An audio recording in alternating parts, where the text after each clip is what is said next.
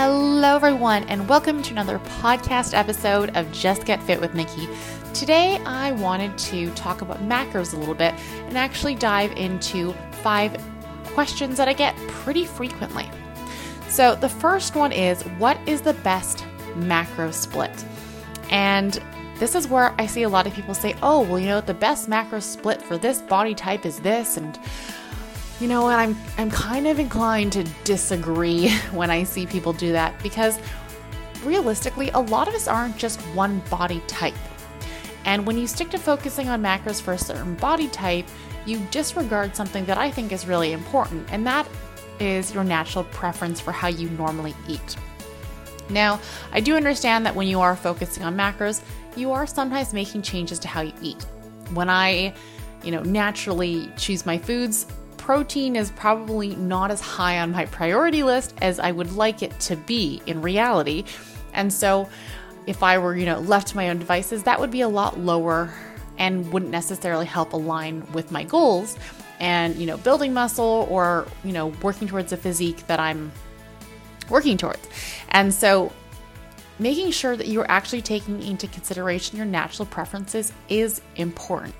And the reason for that is people are most successful when they can actually adhere to their plan. So sometimes I see people set up their macros and, they're like, oh my gosh, I have to get, 40 or 45% of my calories from protein. It's super low carb and it's, a little bit higher fats, but I'm having a really hard time because I can't include foods I like or I don't naturally eat this way.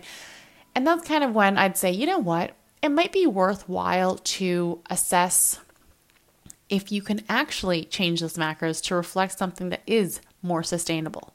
Because sure, setting your protein intake to be really high, maybe there are benefits, but if you can't actually stick to that split for, a week or 2 weeks or a month, then you're not actually going to get results that are sustainable because you're not sticking to the plan.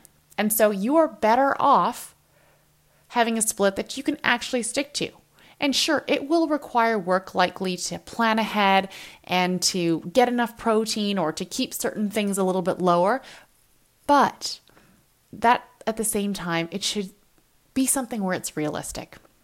And that's kind of where sometimes when I have new clients set up their macros and they say, oh, okay, you know what? This is what I'm going to work towards. I say, that's a great goal, but maybe this week we set your protein intake a little bit lower because I would rather you feel really successful about hitting that protein as opposed to saying all of a sudden now you're going to have to aim for 60 more grams per day than you were, and that's probably going to be a bit challenging.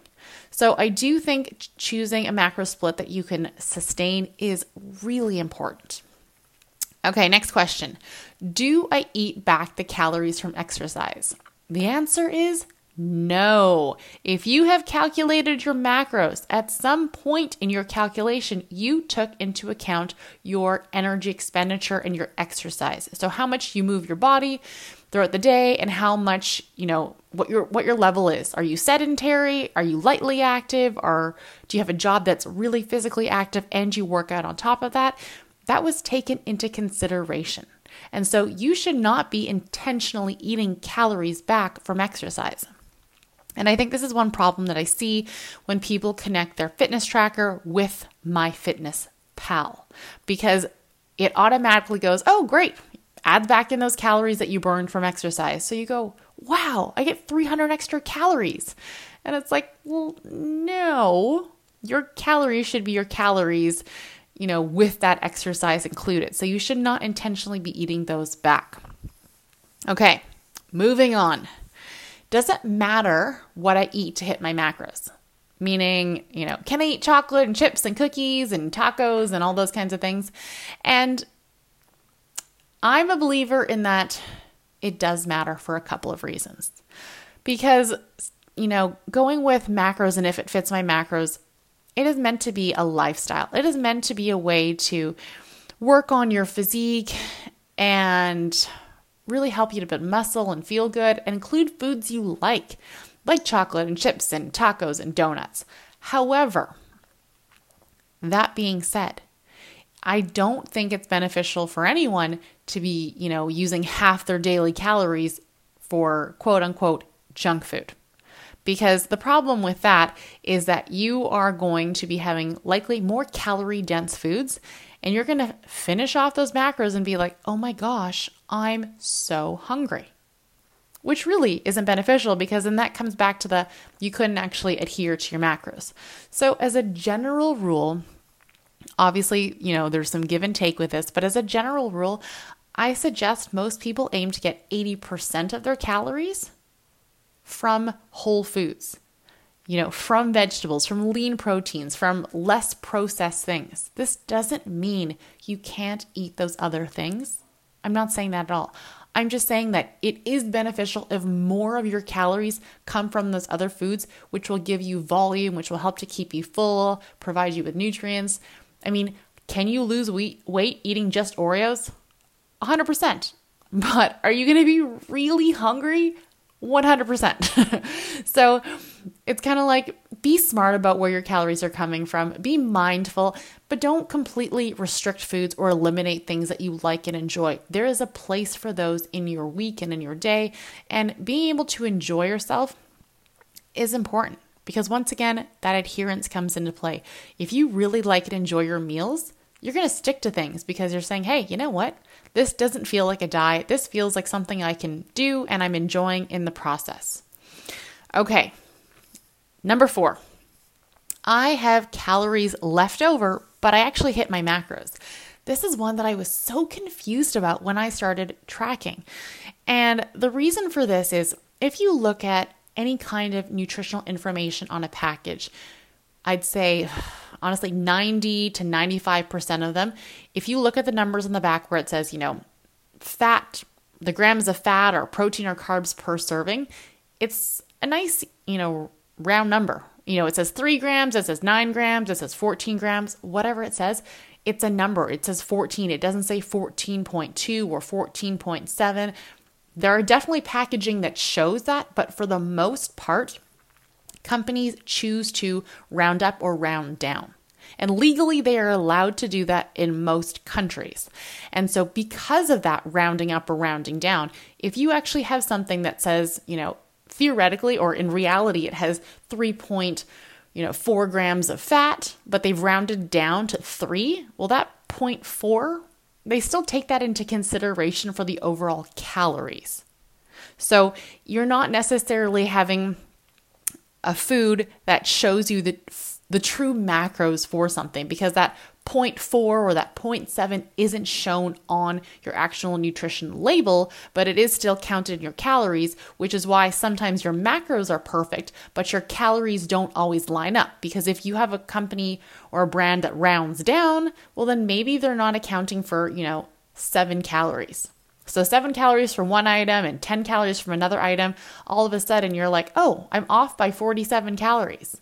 And that's the reason for that. Another reason for that, though, could also be because apps like MyFitnessPal, which have a lot of user inputted information, sometimes people input things incorrectly. Or they choose something to add to a recipe and it's not quite accurate. And then you end up with something where you're like, oh, there's 0 carbs, 0 fat, and 0 protein for this, but there are calories. So that's why I do recommend when you're adding things, try to choose things that are on MyFitnessPal with that little check mark, because that means it has been verified and checked over by someone from MyFitnessPal.